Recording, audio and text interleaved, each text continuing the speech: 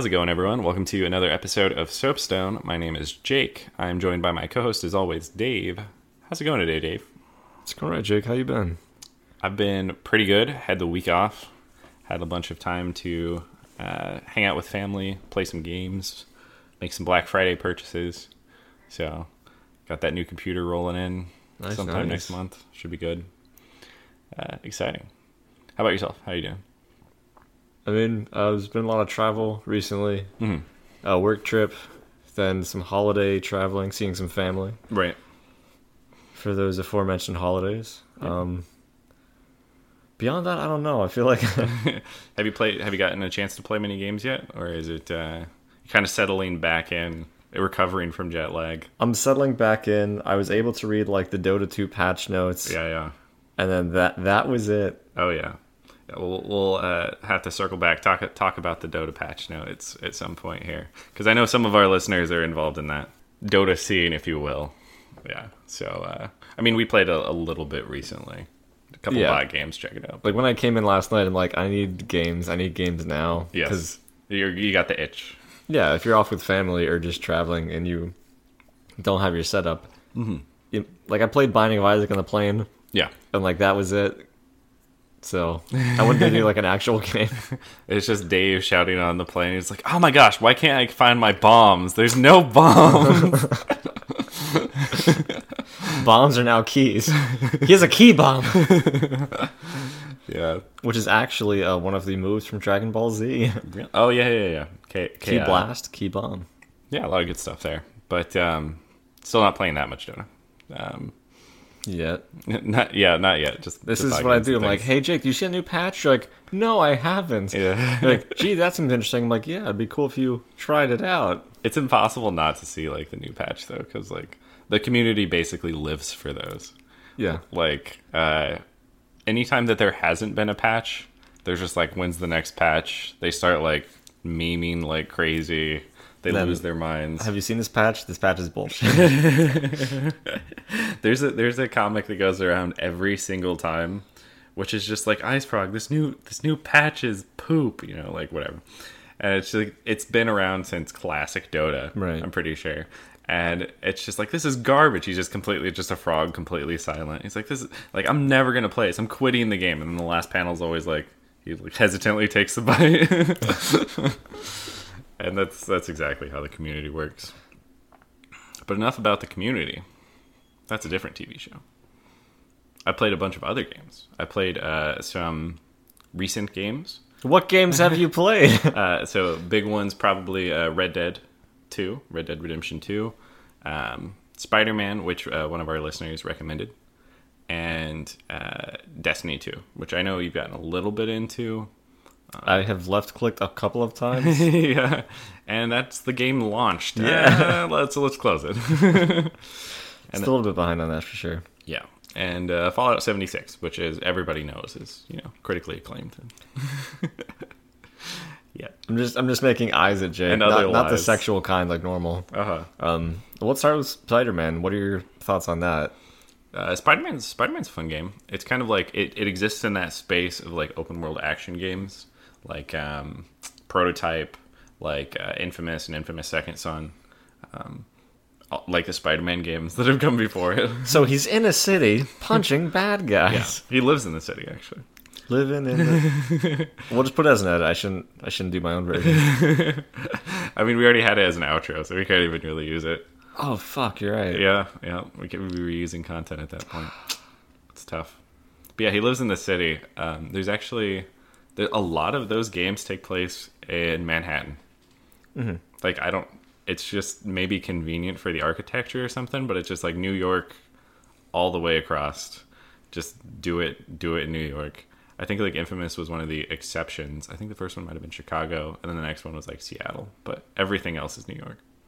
But yeah, like Batman kind of large cities, buildings, things like that. Usually, yeah. I feel like you need taller buildings to make it interesting. Mm-hmm. Oh yeah, because like I just came back from Arizona, and it's relatively flat until you get into like downtown Phoenix area. Yeah, and like as far as web slinging, as we would assume, right? What are you gonna swing off of? Yeah. You have to implement like a ground pull forward mechanic or something like that, or you got nothing. Yeah. But yeah, it feels really good. I think there's a joke kind of going around. All reviews were like, you feel like Spider-Man, right?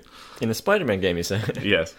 But it is true, and it's got like pretty amazing web swinging. Some of the other games have like the older games, they're just like webs just go up in the air off the screen, and you just move forward. There's not much interaction. Yeah, and like older kind of Spider-Man. You just like go forward, and it's like, I got you, fam. Yeah, and you just go forward. Right. The webs are vertical somewhere attached to clouds. And in this one, like there might be a couple times where it doesn't really make contact, but you can pretty much always pan the camera and see that you've connected to something. Mm-hmm.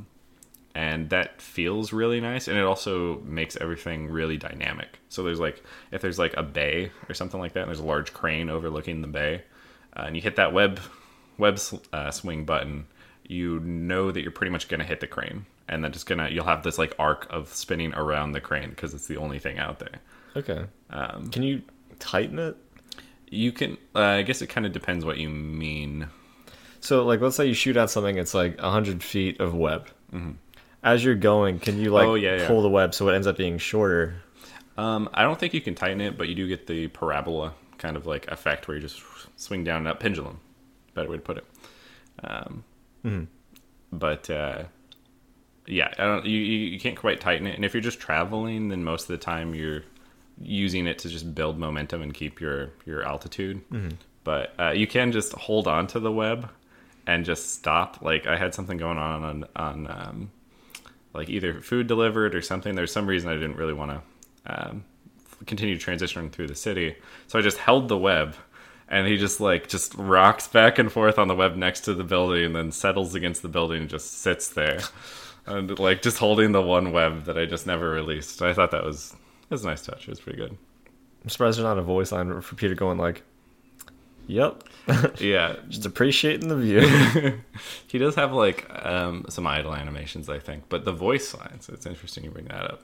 That was probably the thing that impressed me most about the game, and I think this applies to almost all of them, but there's a lot of conversations while you're in transit from one place to another. You got your earpiece, your Batman, communicator basically, mm-hmm. And if you're swinging quickly, his voice lines all sound labored, like he's like swinging out of breath. Yeah, out of breath. And if you just stop like are standing on a rooftop, they sound completely calm. So like. It's hilarious that they like recorded both sets of lines, right? Like, not really necessary at all, I think, but it's cool that they did. It adds a little bit of something extra to it. Yeah, because it always seemed weird to me that nobody seemed super suspicious of Spider-Man when he's like, I keep calling Peter, and he just sounds like he's running a marathon. Peter, are you in there? Don't come in. Gunshots in the background. Yeah, no, it's pretty ridiculous, but the game is really solid. They do this thing that a lot of open world action games do, which is actually build the characters out. Like, and there's been plenty of origin stories for Spider-Man, right? Like. Every other movie is another Spider-Man origin. But this one does a pretty good job of making him... One, the game doesn't start when he turns into Spider-Man. He's already Spider-Man. But the characters kind of develop over the course of the story and have interactions with each other that are like meaningful. Which is really hard to do because it's easy to make those situations boring. Like, and I think the game in a couple places fails with that. There's times where you play as like side characters who are just like human people, and you're like, all right, like evade the military and like get more supplies and stuff, and you're like, all right, guess I'll sneak and periodically like hack something, but just the antithesis of playing Spider-Man. And I get that they're trying to get you in the brain of people who are living in the city that aren't Spider-Man, round out the picture. Yeah. But that's I mean, it's a Spider-Man game. I got it to play Spider-Man, right? So, would you say that it would detract fully from that? It's like, I don't know. They're paced very differently, and it's not like they're optional. Like the story is linear. You like go from mission to mission to mission. So you just know that if you load in and that prompt comes up 15 minutes earlier, like you just met with MJ, and it's like 15 minutes earlier, you're like, okay, I'm going to be playing as MJ and see what happened in the last 15 minutes. Yeah. And their sections are always paced much more slowly. They're stealth sections. You got to sneak past people. You have to solve puzzles, things like that. You can't use your superhuman abilities to achieve things. Yes. There's actually there's one point in the game where they have you play as MJ, and Spider-Man's actually there helping her. And it's cool because like you can distract enemies and like get them away from everybody else, patrols and things, and then you signal people who are out of place, and Spider-Man will take them out and like attach them to the ceiling. Which is like awesome. You're like, oh my gosh, I get to use Spider-Man's abilities. If only there was some other way that I could do this. As Spider-Man. Yeah. But the game feels really solid. One gripe the only thing I didn't do really was there's random events that happen throughout the city, like prisoner breakout and like hostage situation, things like that, criminal activities. And they just kind of randomly pop up, and to 100% it, you have to respond to every single one. Yes, and the way it works is like each area has its own tracking for it. So it's like in Queens, I completed 5 criminal activities, and I don't know, it just was not as easy as following icons on the map and just doing things. But otherwise, I pretty much cleared it. A common gripe some people had was that the combat was too easy. It kind of does the Batman thing where you're like building combos and dodging. You know, like kind of just like press one button repeatedly and move your analog stick.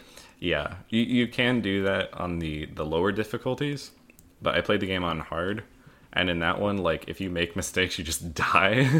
You're like, oh, got shot. That is my hard counter. So. Bullets get me again. Yeah, bullets take care of you pretty quickly. So that forces you to use like some of your gadgets. And it's kind of funny because I mentioned like Batman earlier. Mm-hmm. This is like, it feels kind of like Batman, less like a stalker, because Batman plays in those games like a stalker. He's always like on gargoyles waiting for people below and things. But this version of Spider-Man has like 10 gadgets where he's just like web bomb, and he's like web drone, and like, you know, all these things like web or spider. Those are your operative nouns, right? Just attach something to it. But yeah, it felt pretty good. And on hard, you had to diversify your kit a bit to like deal with guys. And the combat does feel good because there's like, if guys are webbed up and you hit them with an attack that'll like knock them back, or you pull them or do something like that. If they're webbed up and they hit a wall, they're immediately taken out of the fight. They're just attached to the wall, like the webs latch them to the wall, and they're done. So one of his abilities is this like web bomb that like AoE web knocks people back. Mm-hmm. And if they're all like next to walls and things like that, you're just like immediately the encounter is done because you just thought that was a great place to use it, and they happen to hit the walls and you're done, and it feels good. Feels good to play. So I think that it's earned its place in the good open world action games. And definitely fans of Spider-Man should check it out because it's Spider-Man. If you don't like Spider-Man, it might not be the game for you. Yes, if you hate Spider-Man, it's definitely not. The only thing I wish they had was Venom, because I remember playing Ultimate Spider-Man, which is a similar game back in the day, and they let you play like half the game as Venom, and it was awesome because Spider-Man never kills anyone. If you throw people off, also, this is the main reason to play Spider-Man. I think I've said this before, but throwing people off ledges is basically what I strive for in any game that I play. Some games this is very difficult. But you can do it in Spider-Man like no problem. So if you like just throw a guy airborne trying to kill him, right? Because you're trying to kill people, Spider-Man, obviously. There'll be like a web attached to them at the last moment that like pulls them into a wall. So like you never get to actually kill people by throwing them off ledges. Damn, that sucks. But in that game you could play as Venom, and Venom straight up killed people. Like there was this like a skull that would appear above people when they died, and he's just like, "Yep, drained that guy till he died." So, anyways, that takes a couple points off the game because you can't kill people. But what are you gonna do? There's another open world game. Obviously, came out different though. Red Dead Redemption 2, which I think is not downtown. It's not actually in New York, as far as I know. It's like in Montana or Utah or somewhere. I don't know. I should know by this point, but I really don't. Midwest. Yeah. This was probably the most anticipated game, I think, of fourth quarter for this year. And part of that's, I think, because Rockstar just doesn't release that many games. And when they do, they tend to be pretty good. Like, did you play Red Dead 1 at all? I don't think I had the chance to. Yeah. I heard things about it as like probably the original Xbox. Mm-hmm. And then it just was gone. Yeah. It was kind of like a flash in the pan for when the viable time to play it was, I think. Because there was a lot of hype, and then it's just like, then there was just the people playing multiplayer, and they never talked. But I played that one like on it, so it was Xbox. I had it hooked up to a computer monitor. So I was playing like, this wasn't a large monitor. This was something like a 19-inch or whatever. And that was tough. That was low resolution nonsense. They're not ever like super high res games. At least back then they weren't. Right. But you definitely needed more screen space to actually be able to read the text. So it was interesting. But yeah, this was kind of interesting from a genre perspective. There's not really a cowboy simulator, which is basically what Red Dead is. There's like other action games that come out. I think like Call of Juarez or other things that pop up in Steam sales that I've never played. But Red Dead's kind of its own beast. And I think that's great, you know? It's not another Call of Duty or something like that. Well, my question is, like, how does a game like this, if you have information on both, compare to something like Far Cry 5? Oh, yeah. So you're also like kind of like out in more backwoods, but still open world. And obviously, that would be more of a first-person shooter. Yeah, but there actually is a first-person mode in Red Dead. And they're both kind of like survival-type games. Something that was big in the first Red Dead and is also big in this is like hunting. And it's completely optional. There's like a couple missions where you have to do it, but otherwise it's pretty much up to you. And it's not like this is Deer Hunter 5 Gold or something like that. It's got mechanics for it, but you don't have to like sit in the woods for 30 minutes waiting for something to happen, like in a blind in a tree. Yeah. So it's kind of straightforward, but is that for just money, or do you actually need those resources for the survival mechanics? You can get like so you have one of the main things is you have a camp of other outlaws, basically, because you're playing on the wrong side of the law in this one, much kind of like the original Red Dead. And you need to supply the camp with like ammunition, medicine, and food, and you can just straight up give them money and then buy those supplies, or, you know, deliver food to the camp, venison, things like that. And the hunting's actually like satisfying because they have like custom skinning animations for everything. So you're like, oh yeah, I shot the deer and I made sure I shot it in its head so I didn't ruin the pelt. And then like went up and they have like custom animations for like skinning everything. In the first game, it was just like the camera points up at John Marston as he like stabs a knife and is like carve sounds. Like the Monster Hunter carve. Exactly. Like, it's the same motion every single time, whether it's tail or their fucking face. Yeah. And this one, the custom animations are nice, and you can kind of like gather hides from creatures, get some. The meat goes in your inventory, which is just like bag of holding, basically. You can just have shit tons of raw meat just Yeah. kind of like sitting in your saddlebag. Yeah, and there's like limits on it depending on what type it is. So you're like, oh yeah, I have like 4 units of large meat, like like venison or something like that, and then I like hunt some pheasants, and I've got like 3 units of small meat, but those are different stacks, so you can't like. It's not weight based. There's no weight. But you can get hides off of some of those things, like the deer, and then like throw them on the back of your horse and just make a stack of them. So you've just got a visible stack of hides on the back of your horse. Then go to town and sell them all off, which is pretty cool. I thought you meant like go to town. Yeah, go to town on these hides. Yeah. Selling them off. And like you can carry around like 2 small carcasses like tied to the back of your horse. So like a quail or something, and squirrels go like into your side bag, but a larger thing. Like a goose could be tied to the side of your horse, and then 1 large carcass, like a deer, across the back of your horse. I like how Jake is just randomly listing animals, and you don't see the hand gestures, but he's like putting every single animal on the back of his horse, Yeah, or in his belt pouch. yes, it's pretty accurate. So what did you do besides hunt in the game? Really nothing. No. The main content is like the main story you can go through. And pretty much the whole world, as far as I know, is like opened up from the get-go. So you can just travel and find random encounters and things like that.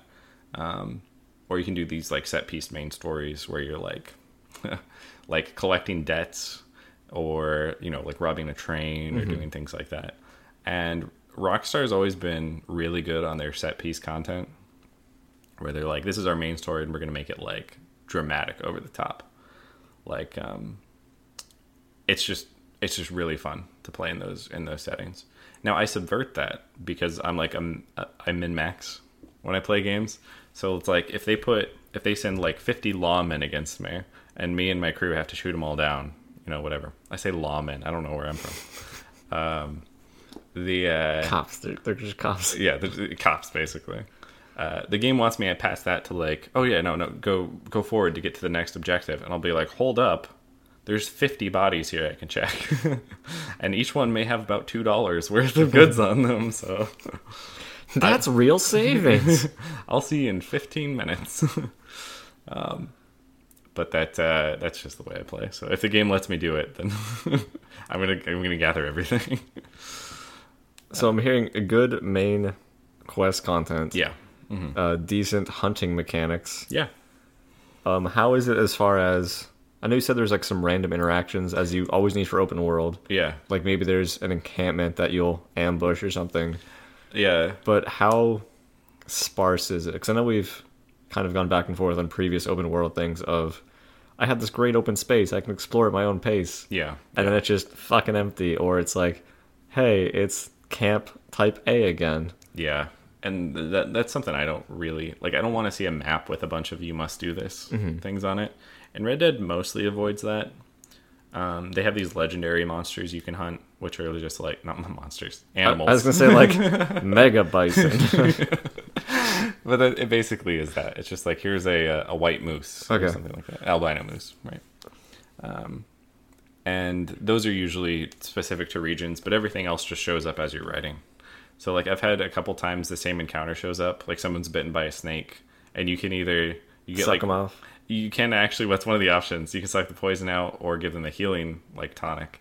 In both cases, I've given them the healing tonic because I just don't know. Like, I have the healing tonic. Why am I going to pick the other option? I don't know what's going to happen.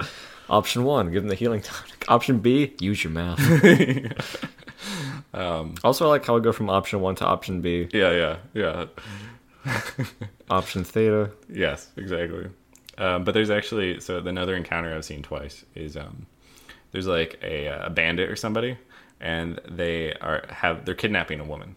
She's on like the back of his horse, or tied, to the back of the horse, because you can just pick a person up, hog tie them, and put them on the back of your horse. This was a core mechanic in the first game. It's a core mechanic here, but you can chase him down and shoot him or whatever, get him off the horse and rescue the woman, and just like she'll want to go to somewhere on the map, and you can just can I go home? Yes, can go home, right? And you can like do that, and you get honor, which is like part of their morality system. But the first time I did this, I hogtied, or I lassoed the bandit off the horse, and then like jumped off my horse and hogtied him. And as I'm doing this, I see that the other horse, as his rider has been like pulled from the horse, is out of control. It's just going down the trail and it's gone with the woman on its back still. I was like, all right, I got to take care of this guy first, because I don't know if the game thinks that me murdering him is going to be dishonorable, especially now that I've hogtied him, right? Yeah. So I just like left him in the trail. Someone else will find him. And I never found the horse. So I assume she's fine.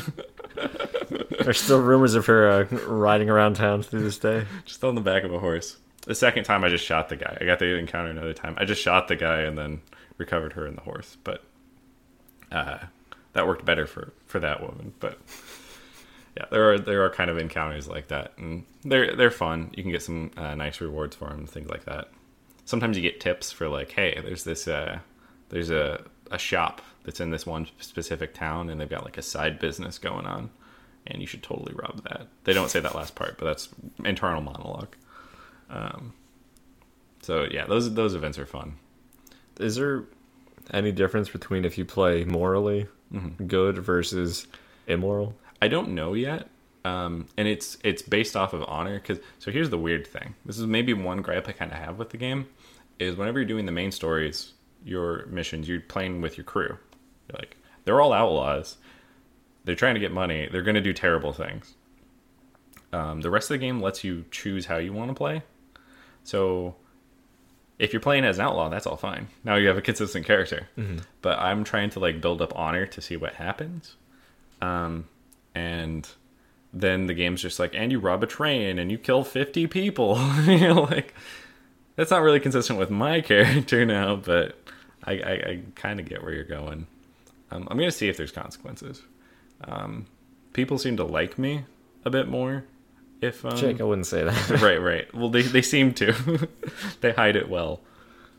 If I'm honorable. And you can still do fun, murdery things as an honorable person, because there's plenty of like bandits, and you can also take bounties, which is probably like my favorite activity in the game so far.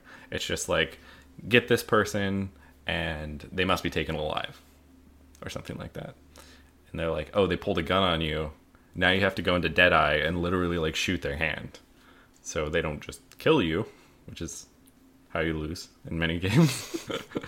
You're dead, you're done. Yeah. But I like that added challenge, and being a bounty hunter is just fun. But yeah, so far it seems pretty solid. It's got a cool opening too. It's got like, the game is gorgeous, like super, super pretty. And the opening is during like winter mountain pass, like tons of snow. And I just went around with my horse, like plotting down snow. Mm-hmm. Making like a little indentation in the snow, and it's really freaking like it's just a technical demo basically what I'm experiencing here, but I just appreciate that a ton. It's really cool. Nice. But yeah, we'll see. I haven't beaten the game yet. I'm probably like maybe halfway through, but I've been playing other things, so kind of like come back to Red Dead, play other things. That's the tricky choice. Whenever I move to whenever I'm jumping to PlayStation, I'm making the sacrifice that I'm not going to be available to, play multiplayer games with people and stuff like that. But you actually will sit down and set like a block of time for like, I'm in the living room now. Yeah. And I'm like, I think I still have my PS4. Yeah. But yeah, it seems really solid, and critically it's like on fire. So I had checked, and it's got a 97 on Metacritic right now, which is about as good as it gets. That's like, yeah, it's not bad. That's like Half-Life, BioShock, the original BioShock. I think got like a 96. So really well reviewed. I only encountered a couple game-breaking bugs, which I will detail because I thought they were hilarious. I had missions where there was other NPCs I needed to follow, and they would like talk to me. Like, that's Rockstar's format, is you go somewhere and the other people talk to you, like, while this is going. That's how they pass time, right, on the trail. And the NPCs just stop. They get to a point where it's like there's supposed to be another trigger. They're supposed to jump to their next event or whatever, and they just stand there. And like, I tried some ridiculous things to get it to progress, like run them over with my horse, or like knock them to the side and things like that. And there was a couple times I had to purposefully fail a mission because I couldn't find an ability to retry in the middle. Mm-hmm. I had to just like run out of bounds, and it's just like, you abandoned like Butch or whatever, Dutch actually. And I'm like, yeah, but it's because he literally wasn't moving anymore, and I had to reload the game. So that's been unfortunate, but otherwise pretty clean. Yeah, solid game. However, there was a game I have been playing that many people do not consider solid, and that is Fallout 76. I was hoping you'd say Metal Gear. Yeah, solid. Metal Gear, not so solid. Yeah, soft Metal Gear. But yeah. Fallout 76 is technically in the Fallout franchise. Yeah, so what the fuck's the deal? Because I know you've been spending a lot of time playing it, but every single reviewer who I know and respect, or YouTuber who like covered the game, like, hey, here's my experience, has been spouting terrible, terrible things. Just like up front, just clear it all. It's pretty much all true. Good. It's been in an interesting space. They basically took a genre that everybody appreciated as a single player open world RPG and made it a multiplayer open world kind of RPG. It's like they subverted that pretty hard, like in a lot of ways. So let's start with the I would imagine shorter list of what did you enjoy about it, or what did they do correctly as far as the game?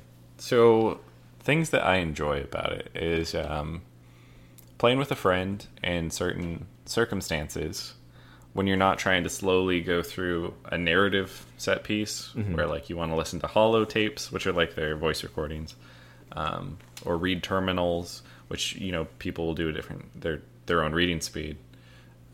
Times where you're not trying to sit there and appreciate the story, multiplayer is actually pretty fun. We had a couple times I was playing with our friend Ian, and we had a workshop we needed to defend. There'd be like waves of enemies basically, and traveling back to help him out with that, and kind of like, you know, side by side, like tearing through all these guys. That's really fun. There's also some times that people roleplay a bit, and I haven't personally experienced this, but I've read stories about one guy was dressed all in he had a chameleon effect on, so his character is basically invisible. Okay. There's like an aberration in the air, kind of like video game cloaking, right? And he snuck up on somebody, and a controversial decision was made in the game that by default voice chat would just be on and always on. So I turned it off immediately, but some people left it on, and this guy would come up to people and be like, hey, you want to buy some drugs? And that's awesome. Like, I love that. I mean, from like a VR chat appreciation, I could see like the amusing role-playing stuff going on, being like, oh, they're really committing to being a certain type of character. Yeah. But I really hope you have other things you liked about the game. Right. This is, I mean, obviously being able to like play with a buddy like Ian and do something cooperatively can be fun.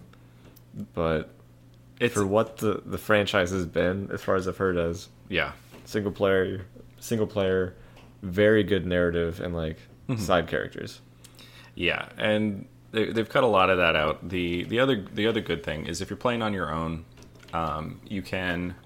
There are some good narrative set pieces where it's like Bethesda does this a lot. They do environmental storytelling, where if you're a perceptive player, you'll just get more of the story because you see things that are going on.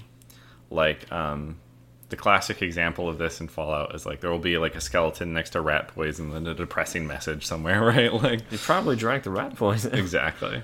Or like if you're just running through the game, running gunning, you'll miss a lot of the stories that get told. Like this pastor who poisoned his entire congregation because they started to realize that he was a fake and he was just trying to get their money. There's like a church steeple that's like overturned in a swamp, And if you climb up to the top of it, there's actually stairs that lead down into it underground to an underground cave where there's like this like kind of demonic cult shrine. And that's just really cool. Like, that's just a really cool atmospheric storytelling that unfortunately gets undercut by multiplayer. So that's the big dichotomy for me. So from like an open world perspective, compared to like other Fallout games, Yeah. without any of the multiplayer aspect, how does that match up? If you take out all the multiplayer aspect, and there's only like 20 people per server at most, I think. You just switch worlds whenever. If you take out all of that, the world feels really empty. And they warned us. They said there wasn't going to be any human NPCs, and there's just going to be robots. But it doesn't feel right. Yeah. There's actually, according to lore, which is always get a side eye To the lore. Yeah, West Virginia wasn't hit by nukes, like this area wasn't. Mm-hmm. So this escaped the nukes, and that's why the Vault 76 could open so early. There was also something else that happened that basically killed off all the people or drove them crazy. It's hard for me to reconcile those two facts in my head, right? New Vegas had a lot of people because Mr. House shot down the bombs or like disarmed them mid-flight. Washington, D.C. basically got hit and was obliterated, but still people moved out and lived in villages and things like that. And this one, everything looks like almost pristine by comparison to other Fallout games, and there's no people, and that just seems dumb. It seems kind of like a way to say, hey, here's content, but here's why we don't have content. Yeah. It's like they tried to make an in-universe justification for a technical decision that was made early. They're like, we're not going to be able to have NPCs for whatever reason. But the game feels fake for it, because they'll have times where you're just hearing about people's stories that it feels like they were there just recently, like a month ago or something like that. It all seems like recent history, and then there's no one.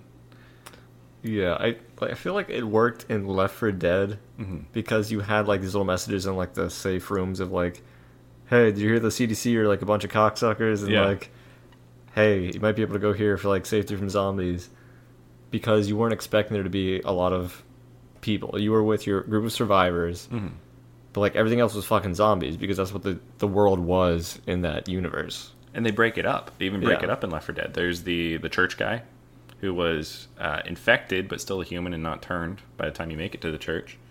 And there was the helicopter pilot. Yeah. Like a couple of those, I think, actually, through the course of the series.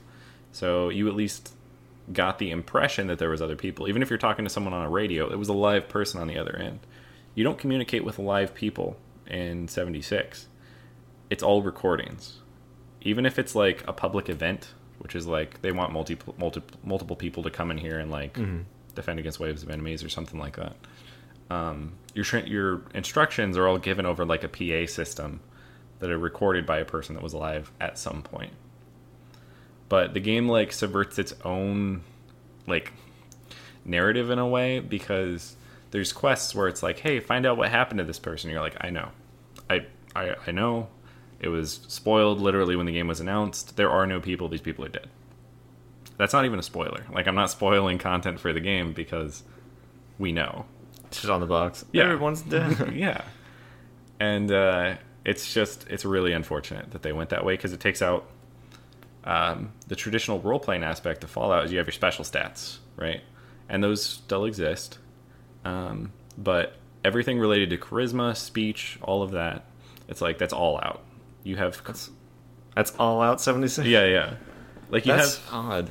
You have perk cards, and one of them's like you get better prices at robot vendors, but there's no like trying to convince an NPC of something, and it sucks. Yeah, like one of the big draws of other things like Skyrim, other Fallouts, or going into like the Deus Ex thing, is you didn't always have to like go straight murder. You can just be a crafty bastard. Yeah. And be like, hey, demonic possessed dog, let's chat this out. And the dog's like, you know what, I was really working with some issues against my dad. Yeah. Yeah, I shouldn't bite you, you're right. Yeah. It's cool to have alternatives, but it's a weird direction that they're like, and it's gone. And it's good that you bring that up, because that's the other thing. You could take the people out and still have multiple ways to complete quests. They haven't really done that. They took the people out, and all the quests feel really go here, do this, structured. Like, at the end of the day, those were all the quests we were doing anyways. Like, it was pretty much always go here, do this, accomplish this. But you can have an awesome quest that's go here, do this. Like, people love Dark Brotherhood from Oblivion. Yeah. Because you had multiple options for how you wanted to assassinate this. It all boiled down to, kill this person. Here's a bonus if you weren't seeing. But the options were there. Exactly. And in this one, none of your choices really matter. Because you can complete these quests, you can find out about the story, but it's just you witnessing what has happened instead of changing anything. In Fallout New Vegas, in Fallout 3, in Fallout 4, you can, lesser extent in 4, kind of, well, no. In Fallout 4, you can dramatically change what happens in the world. You are the pivot around the world, like the world turns kind of around you by the end of it. Yeah. And in this one, what you do does not matter in the slightest. Like, you can't change the state of the world because there's other people there. And, there's not going to be like one savior of that given world server or whatever. It is you, blank image of template face. Yeah. In T pose. And that's really unfortunate, and it kind of removes a lot of that Fallout identity. Like, they introduced some interesting things like camps, which is like you get your own special building space, kind of like the settlements in Fallout 4, and you can kind of like move it around the map. It's kind of like a mobile base that it's free to travel to. So you can construct it, and then once it's constructed, you can just pack teleport it. Yeah, pretty much. You teleport it, yeah. Huh. There's no like real in-universe justification that makes teleporting it make sense, but it's nice because like this guy, we found someone's house and it was just like a lakefront property basically. Like built it out on the water next to a pier and a boat, and had some like turrets and stuff on it. It looks cool, but they give you a fixed budget. You can only put so much stuff into your house. So I have like a 2-story concrete house, and it's kind of cool. It's got all my crafting stations. It's got some missile turrets on the outside, which I think are awesome. It's got like machine gun turrets on the back. Great. But I used all my budget like on some defenses in these 2 stories. So I can't put like posters up really anymore. And I can't put like a chair and a table. So it just feels utilitarian instead of like a house. So I guess the limitation there is due to multiplayer. You don't want to have too many assets loaded into like a given space for the game to be running. That just, the whole thing feels weird to me. Yeah. I've not been a real player of the Fallout franchise, been kind of following things. Yeah. Do they have like DLC or like in-game transactions for things with crafting? They do for cosmetics. You have like, you can wear an outfit, which I really enjoy. It's got this, again, Dead Rising kind of feel to it, where you're like, here's your helmet, here's your suit. So like I have like a golf visor, like fashionable glasses, just like black glasses with white rims, and like a golf suit with pants that are khakis that go down to like my thigh. No, not my thigh, my ankle. Yeah. And it's hilarious just pulling out like a super sledge, like a huge hammer with like heating coils on it, and just charging at somebody in your golf suit. I love that. But unfortunately, that doesn't really carry the game. Those cosmetics you can buy with, you get currency by like completing random challenges kind of. And then you can just buy that currency with real money if you want to unlock more cosmetics like that. Oh, how convenient that I can use money to buy things. Yes. And it's not like hugely gameplay impacting in any real way, but it exists. And the biggest gripe people have right now is, you mentioned like they're worried about assets for a bunch of people in multiplayer, and the stash size. It's like you have a box and you can just throw all your stuff in it, and it's where you store everything that's not on your character. There's no way you can like have a bunch of different boxes and put what you want in each one. Anytime you access a stash box, is always yours. It's like teleporting storage, basically. And it's only 400 pounds, which in Fallout weight is like nothing. So The last game, Fallout 4, was like, pick up everything, all this junk. You need all of it. And this one's like, you can't pick up all of it. And you still feels like you need a lot of it. So it sounds like a lot of the gameplay has been kind of truncated from the most recent Fallout. My other question is, like, how buggy is this? Because, I mean, it's a Bethesda title. Yes. And historically, they are pieces of shit when it comes to game performance. Right. I mean, it's just fair. This is actually... So, bug-wise, there's some pretty big ones. There's some game-breaking kind of decisions. There's a quest that has you follow this person around, like listening to their audio logs, because that's all you can do. You know that they're dead because there's no one alive. This is why I don't leave you voicemails, Jay. Yeah. Oh my God, Jay's dead. He must be dead. But at the culmination of it, you need to go and kill an NPC without spoiling anything for people who want to play. And the problem is that NPC is only alive once per world at server reset. So he doesn't respawn. And since you got like 20 people per world, unless you jump on right after a server reset, you can't complete that quest. Because he's always dead. You'll just go to where he's at, and it's just his corpse there on the ground. You shoot it a couple times out of frustration, and you leave because you can't complete your quest. That's bad. There's issues with people falling out of the world. I've had hard crashes, which really sucks. Because there's a mechanic where you can get temporary ownership of a location, set up defenses, and you get resources over time for owning it. That's awesome. I like that mechanic. As soon as you drop from the server, you lose that location. And all of your things you built there vanish. Wow. So that's a bad thing to have in conjunction with hard crashes. Yeah. It's a bit rough. It doesn't sound great overall. It also runs like trash. They said they had some performance fixes in the first patch, but I'm not really feeling them. Usually I run borderless full screen, so I can like do stuff on other monitors too. I can't do that. I literally need the frames from running it in full screen. And I just... It could be so much better. That's the thing.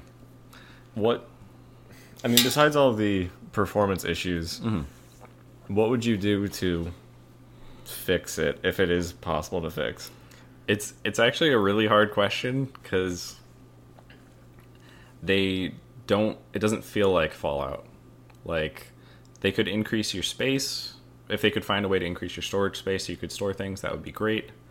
If they gave you a reason to play the game other than just launching nukes at things to get more loot, because that's literally your late game, is trying to get nukes, irradiate areas, and then fight the high-level monsters that spawn there. Yeah. It's like... It's tough. They need more actual content, so people can engage in it in a group and feel like it's worth playing, and also things where you can play as a single player, like, and have fun time with it, like a narrative experience. The problem is so many of these things are ingrained in the system. It's always the multiplayer fighting against the single player, on top of everything else. Yes. And it's a hard sell. Like they've got a big trudge up that mountain to get there, and I think I was thinking about this earlier. And if this was not a Fallout game, if it was just a survival wasteland experience but had nothing to do with Fallout, and it was early access, and you could pick it up on Steam, people would think this was great because it has so much potential to be good. But it has potential to be good after a year or two of development. And that's not what you want to hear when the game just released, right? Yeah. I mean, I only wish they had, like, enough employees and budget to be able to make good games. Yeah, right. Yeah, this indie company. I know it's harder for a lot of smaller companies. Yeah. So, yeah, it's, that just sounds disappointing overall. It is. And the disappointing thing is there's parts of the game that's legitimately fun. Like you said, I've spent, like... over my time off, I spent like probably 3 or 4 days just straight playing this game, improving my gear, exploring spaces, like having fun with it. But what happens is the game subverts its own fun. You're having fun, hard crash. You're having fun. You got the workshop. All the servers go down. You're like, it's just too much stuff that just holds it back. And if you want a consistent fun experience, which is usually what we do as adults when we want to like play a game, right? Ideally. It's kind of hard to find that right now. So it's earned, I think, it's 50 on Metacritic, which is interestingly enough lower than No Man's Sky at launch. Holy shit. At launch. What was No Man's Sky at launch? It was like 65 or something like that. It was around there. They were paying somebody. It's like, yeah, it definitely had plenty of problems at launch, but it didn't subvert its identity like Fallout did. And so Fallout 5 is my answer to your question. Like, what do you think they need to do to improve it? Make a different actual Fallout game? Yeah. Okay. Pretty much. Todd Howard, get on that. Yep. So that's our advice. But yeah, other than that, I mean, there's a couple things that happened since we did like a sort of news recap. We had BlizzCon and all of the announcements there, and I know that we did have an announcement on, I think, one of your favorite franchises. So how you feeling about that one? How you described Fallout 76, as Kevin Sorbo would say, disappointed. Yeah. I mean, we'll stop beating around the bush. Diablo Immortal, the big mobile phone game for the Diablo franchise. It's what everyone wanted, I think. Thanks for testing that with people, Blizzard. Yeah. But yeah, I feel like the overall consensus for everybody that I've seen is that it's trash. And like, why would you do something that's been a traditionally PC platform game, very in-depth RPG, into like, I don't want to throw in the blanket of casual for mobile, right? But traditionally, like, you do have certain limitations on a phone, right? Because you don't have like a mouse and keyboard and other things. You just kind of have to work with a person can touch this or slide this. Yeah. So it's not going to be as competitive. I know how to play Angry Birds, all right? Yeah. And it's just, I mean, we have like some other notes here, which a lot of people have already covered, but we assume our listeners don't have any ends in the industry. They don't pay attention to other people's videos. We are the YouTube, source, you know. Yeah. Like, it seems like a reskin of Diablo from like another very similar type game. Yeah. And I don't know. It's real disappointing, because it would have been fully disappointing, I think, if it was a completely original phone-based game, but they just stack that on top of the fact it's a reskin, and you're like, there's just layers of disappointment. Yeah,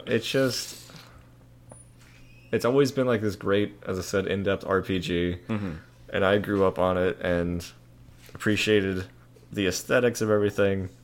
I didn't realize how janky the game was at the time, like kind of going back for Diablo 2 specifically, Lord of Destruction. LOD.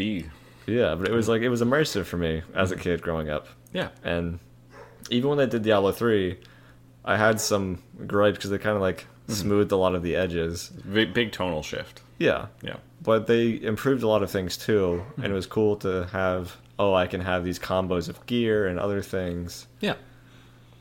But this is just such a divergence that I don't know why. Yeah. And this is, I think, to me, this is kind of a similar issue to what Fallout 76 has. If this was not a Diablo game, if this was not announced at BlizzCon, if it was just like Blizzard's making a game with a Chinese mobile manufacturer and it's a mobile game, people would be like, oh, okay, good for you, right? Like, I'm not going to play it. Yeah, it's not for me, but whatever. It's fine. But they had to tie that Diablo IP on it so that it kind of had more power to it, more push, right? Same thing with Fallout. It's like the response would have been so much less dramatic if this was just a third-person action game that's not Diablo. Yeah, I don't. But it is. So this will end up on the Wikipedia article of Diablo games that have been released. And, canon, Diablo Immortal. Yeah. And I don't know. I mean, It's obviously a really big misstep, and it's an impressive from an industry standpoint that they didn't see this was going to be the two things. They either didn't see this was going to be such a big deal, and they were going to just get memed on like crazy for how out of touch they were, or they knew it was going to be a big deal, and they still did it because they think that some people are still going to pick it up and it'll be better for sales. Latter. Yeah. I would almost always lean that way just because big companies will, again, blanket. I'm just a guy in his 20s who has opinions and doesn't do a lot of research. Aren't we all? My feeling would be that they probably saw an opportunity to get a return on investment from a popular IP. Mm-hmm. And even though like certain people might bitch and moan, like we're doing now, Right. that there still would be a market. And I'm sure there is still one that would exist. Oh, yeah. But like you saw for like that guy at BlizzCon, who's like a Diablo fan, obviously PC gamer. Right. He's like, what are you guys doing? Yeah. And a lot of people who were there also felt the same way. Is this a late April Fool's joke? Yeah. Yeah. The thing I disagree with, because I mean I can't tell a company how to make money, but they cost their franchise like rep, so to speak, when you do this. You're dragging the name of Diablo down when you attach it to a mobile game that nobody wants to play. Yeah. Like, same thing with Fallout, obviously. in the same way that I don't really trust Bethesda outside of my current experiences with Skyrim. Yeah. Like, they've lost it for me as a company entirely. Mm-hmm. I don't want Blizzard to do the same because they've made a lot of great games and a lot of great choices for directions they've taken things. Like, Overwatch is still crazy popular. Right. I hear Hearthstone's still a thing. Yeah, people play that apparently. World of Warcraft, I think that's still going on. Yeah. StarCraft, like, I can keep naming games. Right. They make AAA quality games. Yeah, and then this. they're accessible. And yeah, I don't know. We'll see what comes out of it, but I don't anticipate a major tonal shift that's going to make this accepted by the community. So I'm hoping that in the future they can actually, if they want to continue with the franchise, make another Diablo game that's not Diablo 3, but can still improve on things and, you know, be on at least a console, but ideally PC. Yeah, I mean, they released Diablo 3 for consoles eventually. It had, like, local co-op, which was kind of cool. Threw that feature in there. I'm fine with that. But, you know, make a PC game for PC gamers. I appreciate that. Speaking of PC games, though, Overwatch has now added Ashe. Oh, yeah. Got some time with her. Is she off the PTR now? She is. On the PTR? She is. She's live. You can play her now in quick play. She's disabled in competitive because they give it some time. They don't know how to balance things yet. Yeah. They wait for the subreddit to be like, what the fuck is this? Yeah, they've made the mistake earlier of releasing heroes that were, like, underpowered and then having to buff them after the fact. So I think pretty much everybody, even Dota, does this. They release heroes in a powerful state, and then they'll just depower them a little bit if they need to, right? So I think Ashe is another example of that. She feels really good to play, though. Very similar to McCree? Yeah, she's like McCree plus mobility and some utility. Like, McCree is all, I land my shots and you die or I die. And Ashe has, like, knockback, the ability to, like, fire a shotgun at the ground and force a nature jump her way up. She's got, like, the dynamite for some AoE and damage over time. And she just feels way more adaptive. She has, like, the aim down sights toggle, so she either fires her rifle really quickly, or she can scope in and actually, like, do higher damage at a lower rate of fire. And she feels really good for that.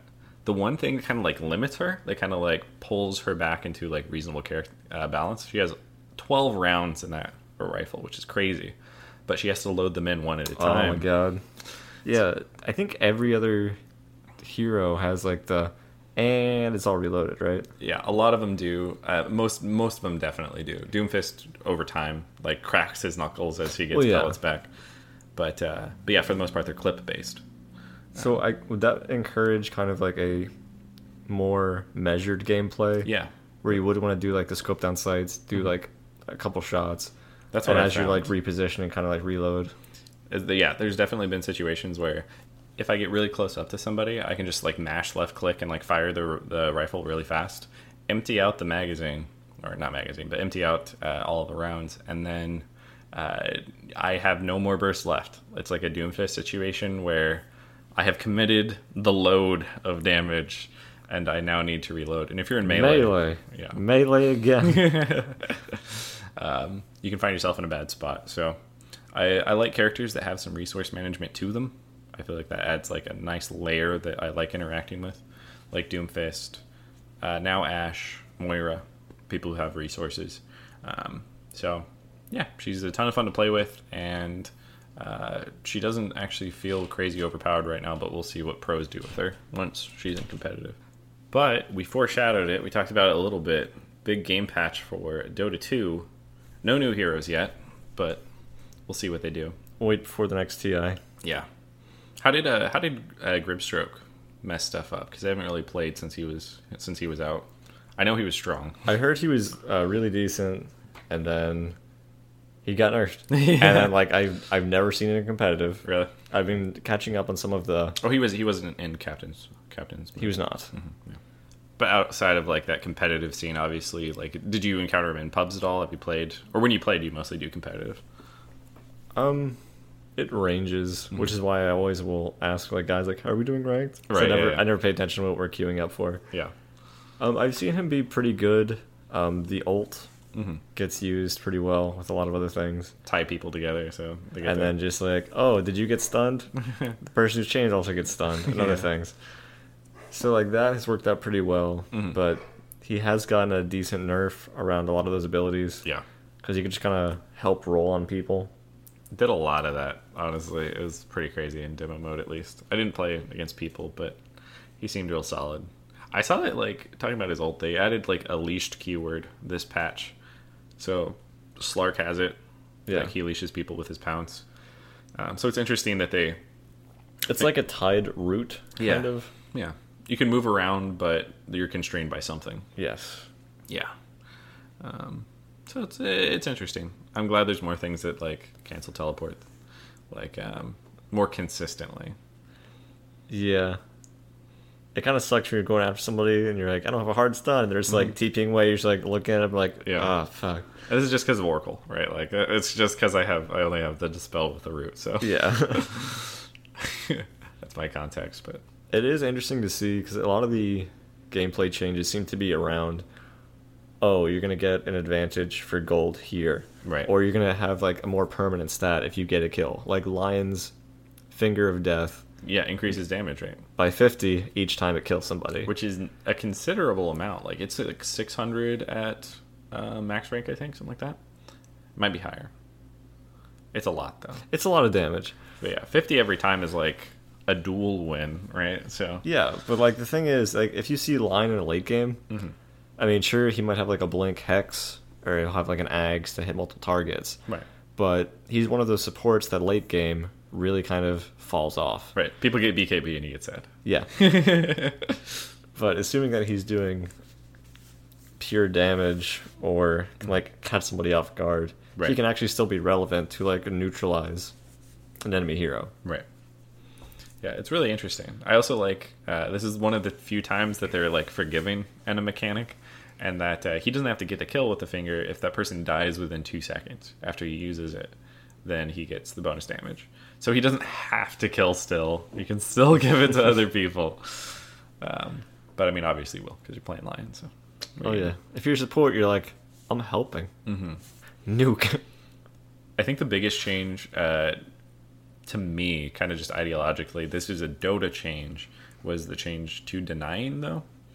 Oh yeah. Because they've been like revising that deny system like every major patch. It feels like it's like it used to be that you got like gold and experience when someone else denied it, and they're like, all right, well, we'll remove the gold, but you still get experience and all this. And they're just like, how about the person who got denied gets nothing, absolutely nothing, and you get some gold. And now it's like, oh dang son, like this is hardcore. So I don't know. It's gonna be interesting. It's definitely a hardcore MOBA mechanic, so it fits into Dota. Yeah, but I think one of the main changes is they don't want people to have as much for experience advantage. For like passive rewards. Yeah. Which is why like Lich's sacrifice got removed for another ability, Like which Death Gaze. Sinister Gaze. Yeah, I haven't seen it yet, but It seems dumb. I'm not sure the effective range on it, Yeah, yeah. but he was like, "Hey, channeled walk in this direction." Yeah. I'm like, "Oh shit, that seems pretty decent." it's like to a halfway point between where they start it. So it would all depend on the range, but it's really interesting. Especially if they have haste. I'm not sure if that's a factor. Right. And then just Bloodseeker's like, "What up?" runs at Lich. This is not what I wanted. But yeah, I think they want to encourage more people to have gold early. Yeah. Invest in their character, so that when you do get to mid and late game, you are pretty beefy. And if you are kind of stuck in late game, certain people have advantages where it's like, I have an extra 50 agility as I am Slark, Yeah. or things like that. So you are a powerhouse and you can just close things out. Because now Slark can like steal agility permanently if they die. If they die under the effects of the Essence Shift. Essence Shift. Yeah, Or, yeah. So he's like Silencer kind of. He's got, Yeah. You still smarts, I still speeds. I don't feel so quick. I don't feel so quick, With Mr. Mr. Stark. Mr. Slark. Mr. Slark, yeah. Oh my It's God. right there. Oh, that's so good. We have to end on that because I'm not going to come up with anything witty. No, that was basically it. So, hope you guys appreciated the podcast.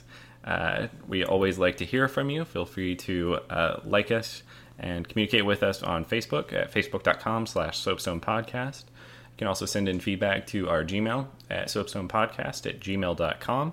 Always good to hear from you guys and see what you're thinking about our episodes. But with that, I believe that's all I have. So have a good night. Thanks. Bye.